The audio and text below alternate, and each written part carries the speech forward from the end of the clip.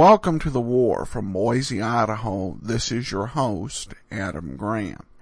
If you have a comment, email it to us, box13@greatdetectives.net. The way that the war ended, with the dropping of the first 2 atomic bombs, opened a new chapter in warfare and brought us truly into an atomic age. With the Russians also having obtained the technology by 1950, there was a great deal of concern and agitation over what this would mean for the future of mankind. And so it was understandable that NBC did a summer series in July of 1950, a public affairs program discussing atomic energy and what the future held for this new age. The unlikely host of this program, from some perspectives, was Bob Hope.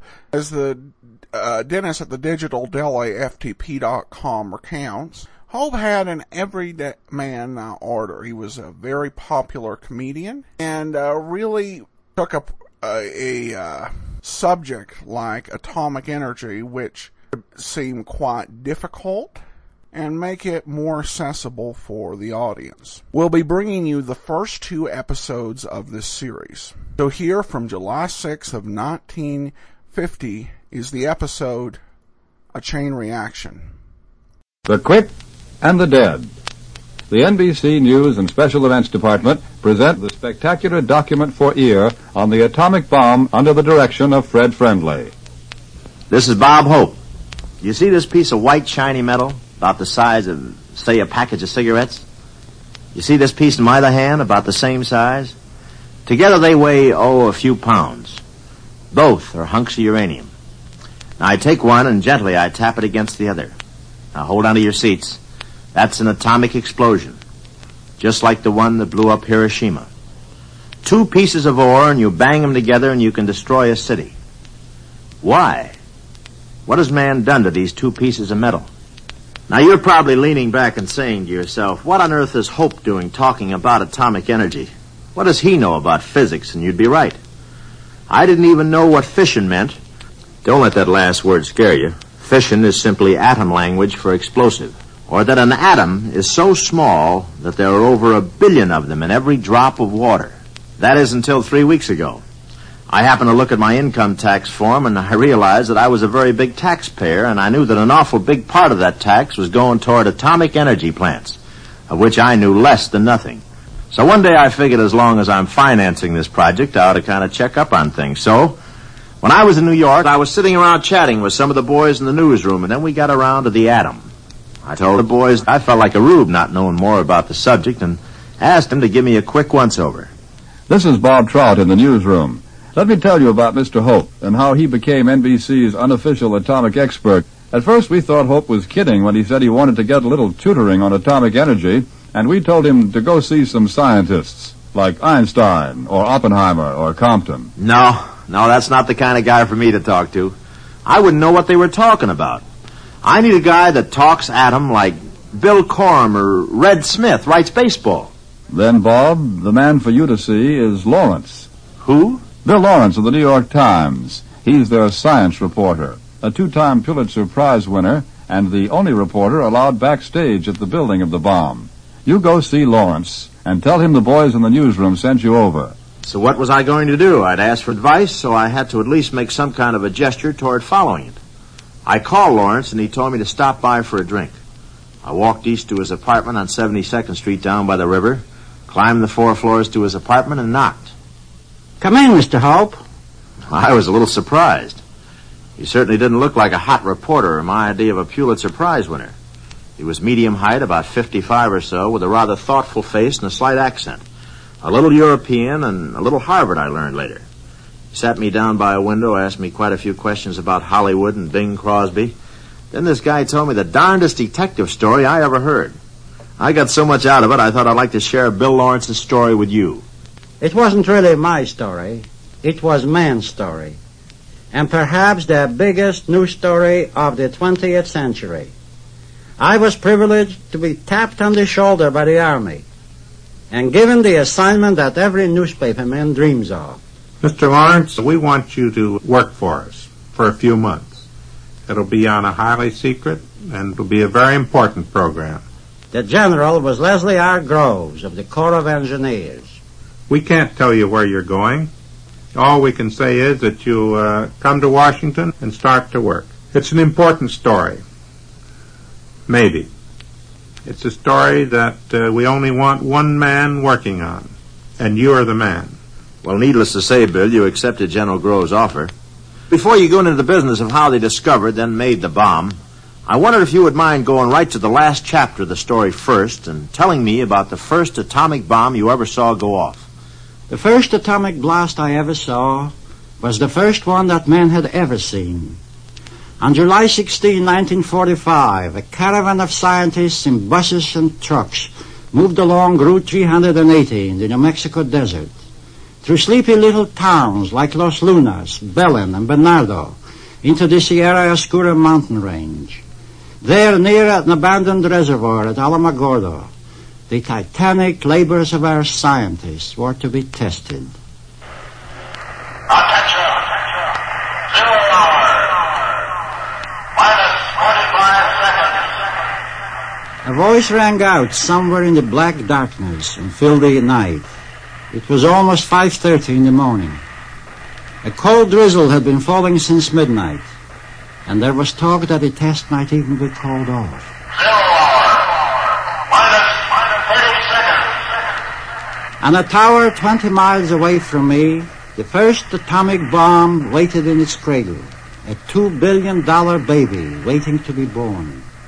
5 miles away from the tower that held the bomb, Professor Robert Oppenheimer gave the signal that in a few seconds would set in operation the delicate mechanisms that would release the greatest burst of energy ever before released on Earth.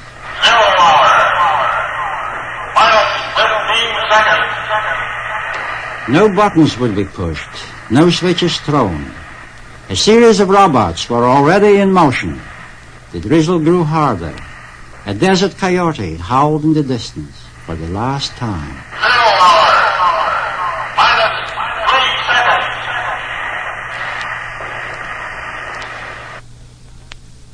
And just at that second arose from the bowels of the earth a light not of this world, the light of many suns in one. Don't be upset if you hear no sound. We are 20 miles away, and the sound travels much slower than light. It will be 100 seconds till we hear it. It was a sunrise such as the world had never seen, a great green supersun, climbing in a fraction of a second to a height of 8,000 feet. And then a great cloud rose from the ground and followed the trail of the bright new sun, an enormous cloud in the form of a mushroom, much taller than Mount Everest. I glanced at my watch. The 100 seconds were almost up.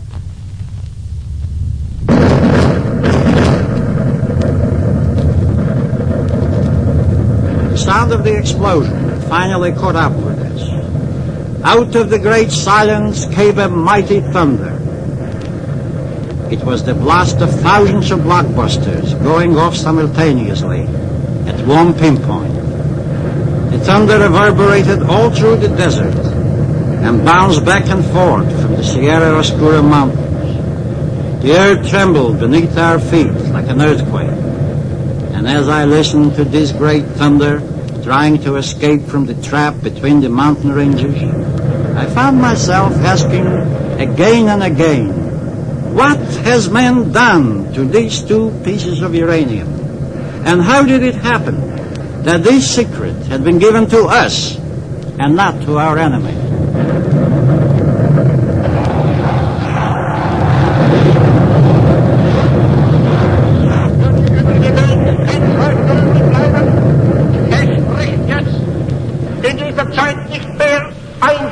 Oder ein Mann, sondern das deutsche Volk. Und wenn ich jetzt Sprecher dieses deutschen Volkes bin, dann weiß ich, in dieser Sekunde stimmt Volk für... My thoughts went back to 1939. Another man-made cloud had descended on Europe. Adolf Hitler had already swallowed up Austria and Czechoslovakia and had his lightning poised towards Poland. In Italy, Benito Mussolini was too drunk with power to realize what great wealth he lost when he let Dr. Fermi get away from him. My name is Enrico Fermi. In 1938, I was given the Nobel Award for my work with neutrons and the atom. I had watched Mussolini lead my nation toward fascism and war. And like Maestro Toscanini and others, I knew I had to get out. When I went to Sweden for the award, my family and I left Italy for good. Dr. Fermi had only been in America a few short weeks when he realized that nothing was being done in the United States about an atomic bomb. And he went to Washington. In 1939, I asked for an appointment with the Navy Department. I told them that there was reason to believe that an atomic bomb could be built, and that one atom bomb could do the damage of hundreds or thousands of TNT bombs. They listened to me and told me they would think about it. I did not hear from them again. Now, wait a minute, Bill. Hold everything. What's a neutron? Fermi was given a Nobel Prize for his work with neutrons. What exactly had Fermi done that was so great? Well, here we have to get into physics for a second, Bob. Let's make it a rule. I'll never give you more than 60 seconds of physics at a time. How's that? That's a deal. All right, Bill. What's a neutron and what did Fermi do to it? First, let's take an atom. Everything on Earth is made of atoms. And an atom is the smallest part of any element. You can't make them, and no man had ever been able to destroy them. In one drop of water, Bob, there are 1 billion atoms. Say that again. 1 drop of water, there are 1 billion atoms. That's what I was afraid you said. Then a dime must have 5 billion atoms in it. Bob, a dime is made up of more than 2 million billion atoms. Well, then what's a neutron? Don't get ahead of me. Every atom has a nucleus, a hard center, so to speak. Oh, and I suppose the nucleus is about 1/3 the size of the tiny atom. Bob, the nucleus is 1/100,000th the size of the atom. And inside that nucleus is what we call the neutron. At last. And what does the neutron do for a living? No one knew it did anything until an Englishman named Chadwick discovered it in 1932. And then Dr. Fermi discovered that these tiny neutrons within the nucleus of the infinitesimal atom were actually bullets that could be fired out to split other atoms. Minute's up. Let's move on. All right, Bob. A deal is a deal. Let's go on with the story. Our next key witness is a woman, a German woman. My name is Lise Meitner. It wasn't easy to leave Germany at my age, nor was it easy to leave my experiments at the Kaiser Wilhelm Institute. If you were to see Lise Meitner on the streets of Berlin in the late 30s, you would have observed a rather plain woman in her early 60s. If she appeared a little preoccupied and absent-minded, it was because this woman was on the verge of opening the door to one of nature's most guarded secrets. In 1938, the Gestapo forced her out of a laboratory and out of Germany because she was a non-Aryan.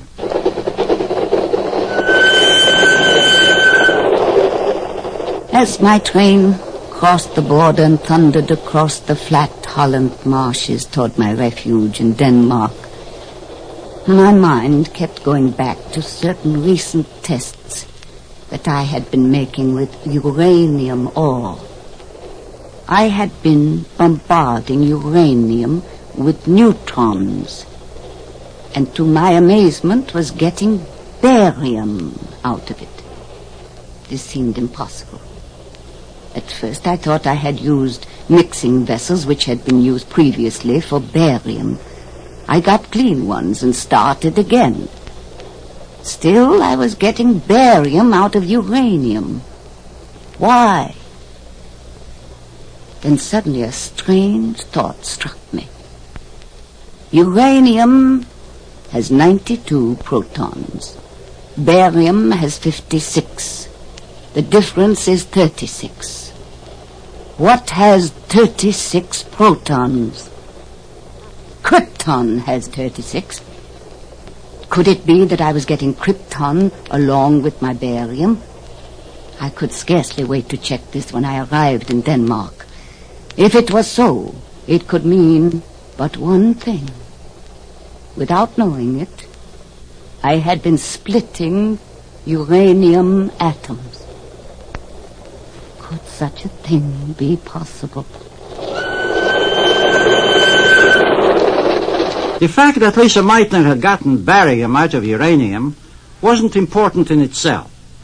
The important thing was that she had taken the tightly clenched atom, holding itself together from the time the world began, and in gently forcing nature's hand open. This woman had unleashed an energy equal to 200 million volts, all from one single atom of uranium. Oh, that's a wonderful story, Bill. Well, in as early as 1939, we knew how to build a bomb. No, Bob. Far from it. Well, what was the hitch then? You said Meitner split the atom. I thought that... Yes, but Lisa Meitner split only one atom at a time. Just like getting one spark at a time. That hardly equals a fire. How do you build a fire at home, Bob? With a match. That's right. And what starts it all? A spark, I guess. Exactly.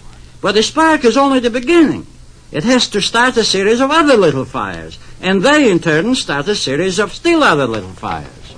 You call that a chain reaction, don't you? Right. Well, Robert, one split atom is just one solitary spark. Lisa Meitner had given us that spark. Now the scientists of the world set to work to find a way to keep that spark alive by having it start a series of chain reactions. To those of us who had fled from Europe, it appeared almost certain that Hitler's scientists knew as much as we did. Could the democracies be made to realize the danger which we scientists saw in our oscilloscopes? Our only chance was getting Professor Einstein to see Roosevelt. In the fall of 1939, Professor Albert Einstein wrote the following letter to the President of the United States. Dear President Roosevelt, some recent work by A. Fermi and L. Szilard leads me to expect that uranium may be turned into a new and important source of energy in the immediate future. This new phenomenon would also lead to the construction of bombs, and it is conceivable, though much less certain, that extremely powerful bombs of a new type may thus be constructed. I understand that Germany has actually stopped the sale of uranium from the Czechoslovakian mines that she has taken over. And a short time later, the Navy transferred the sum of $6,000 to our scientists. Less than 1 month later, Hitler sent his blitzkrieg against Europe. Then the collapse of France, and the miracle that was Dunkirk, and Britain standing alone. And at long last, Mr. Churchill. I speak to you for the first time as Prime Minister in a solemn hour for the life of our country, of our empire, of our allies, and above all, of the cause of freedom. Let us therefore brace ourselves to our duty, and so bear ourselves that if the British Empire and its Commonwealth last for 1,000 years, men will still say, this was their finest hour. And one of Mr. Churchill's first decisions as Prime Minister had to do with the atomic energy program. Britain agreed to send its best scientists to the United States. Our intelligence department told us that the German program was well underway. Late in 1941, our top scientists called a council of war. could a bomb be built in time? Secretary of War Henry Stimson, who helped to make the final decision, along with FDR and General Marshall, called it a gamble, but as necessary in war, a calculated risk. We decided to go ahead. Our chips were finally in the pot, 2 billion of them. The date was December 6th. December 7th, 1941, a date which will live in infamy. The United States of America was suddenly and deliberately attacked by naval and air forces of the Empire of Japan.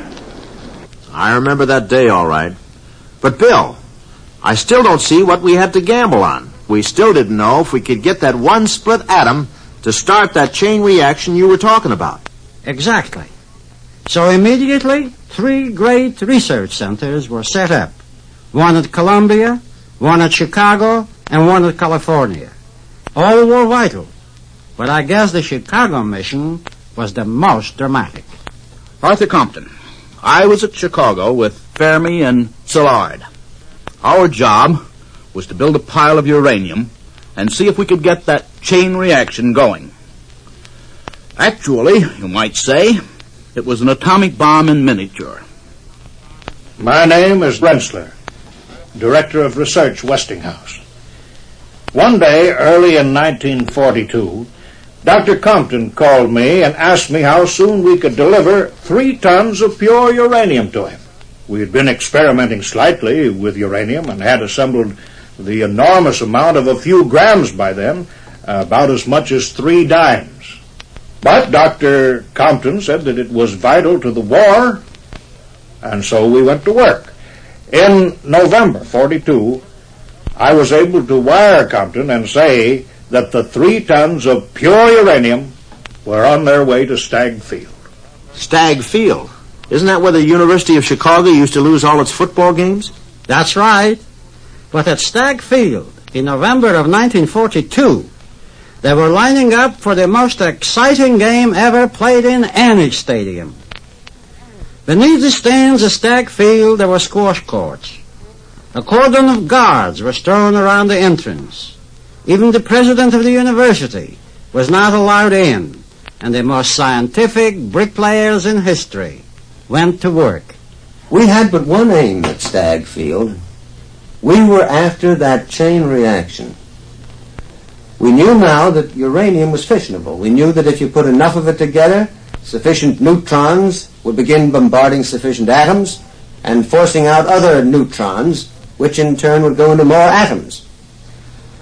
The problem was how much pure uranium did you have to put side by side and on top of itself to get that pile going, and still not blow yourself up. As a nest for their star about to be born, they built a timber framework resting on the lined squash court.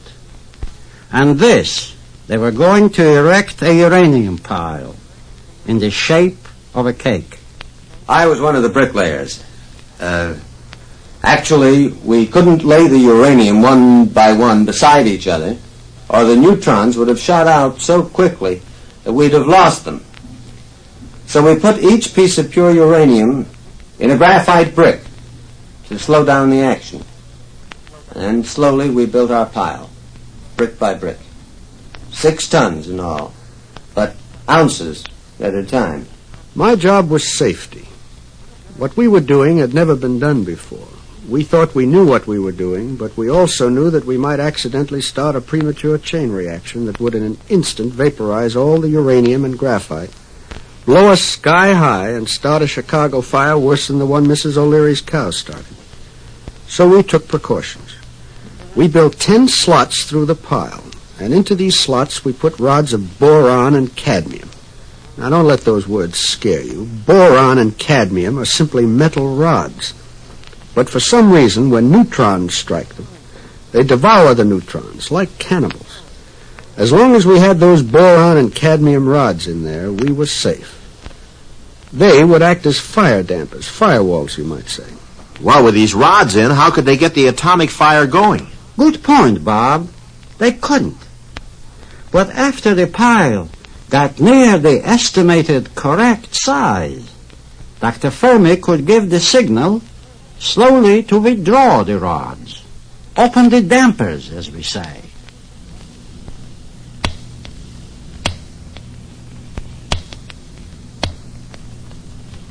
Zinn. I was one of those with his eyes glued on the neutron counters. As you might say, that told us how many neutrons were being born and how many were dying. On the 23rd day, our counters showed that we were making a lot of neutrons, but just as many were dying. When our instruments registered 1,600, it would mean that we were creating more than we were losing. We'd be in. Remember that figure, 1,600, and we'd be in. Around midnight of the 23rd day, one of the coldest nights of that cold Chicago winter, a bunch of weary bricklayers noticed a distinct change in the tempo.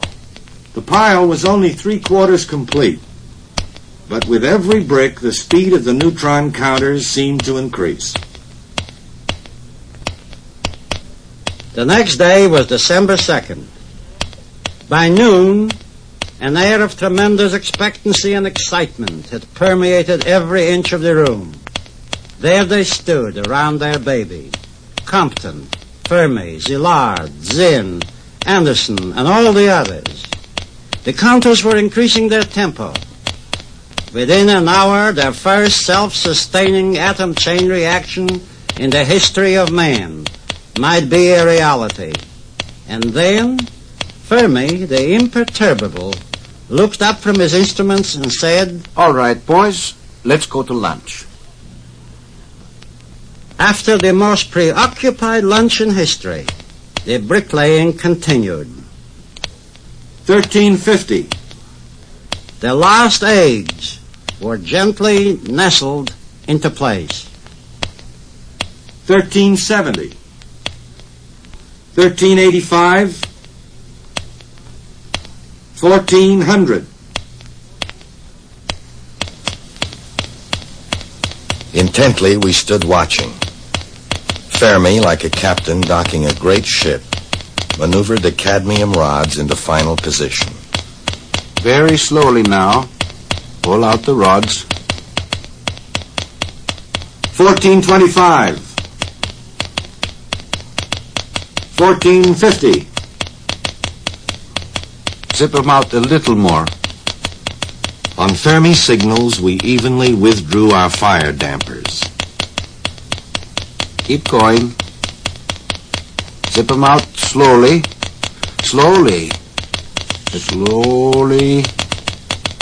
1500. 1525. 1550. 1570. That's enough. No more. Hold everything. 1580. 1590.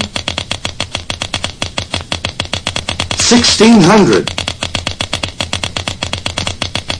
1605. 1610. 1620. 1630. 1640. They had done it. It was 3:30 in the afternoon of December 2nd, 1942. A self-perpetuating chain reaction had taken place. Professor Wigner surprised Fermi and brought forth a bottle of Italian wine he had been hoarding, and a group of tired but excited scientists drank a silent toast to the atomic age out of paper cups. Compton swallowed his quickly, went to his private office and called Dr. Conant at Harvard to report Fermi's success. Of course, It would have to be a guarded conversation. Hello, Dr. Conan. This is Compton in Chicago. Yes, Arthur. How are things? Jim, I wish to report that the Italian navigator has arrived in the New World and found the continent much smaller than he thought it was. Excellent. And I hope the natives received him kindly? Jim, they couldn't have been more friendly. That will do it for today. If you have a comment, email me box13@greatdetectives.net. I welcome your story or that of loved ones who served during World War II. Ken Curlin provides our opening theme music, kencurlin.com. I am your host, Adam Graham. This series is provided as a service of the Great Detectives of Old Time Radio, greatdetectives.net.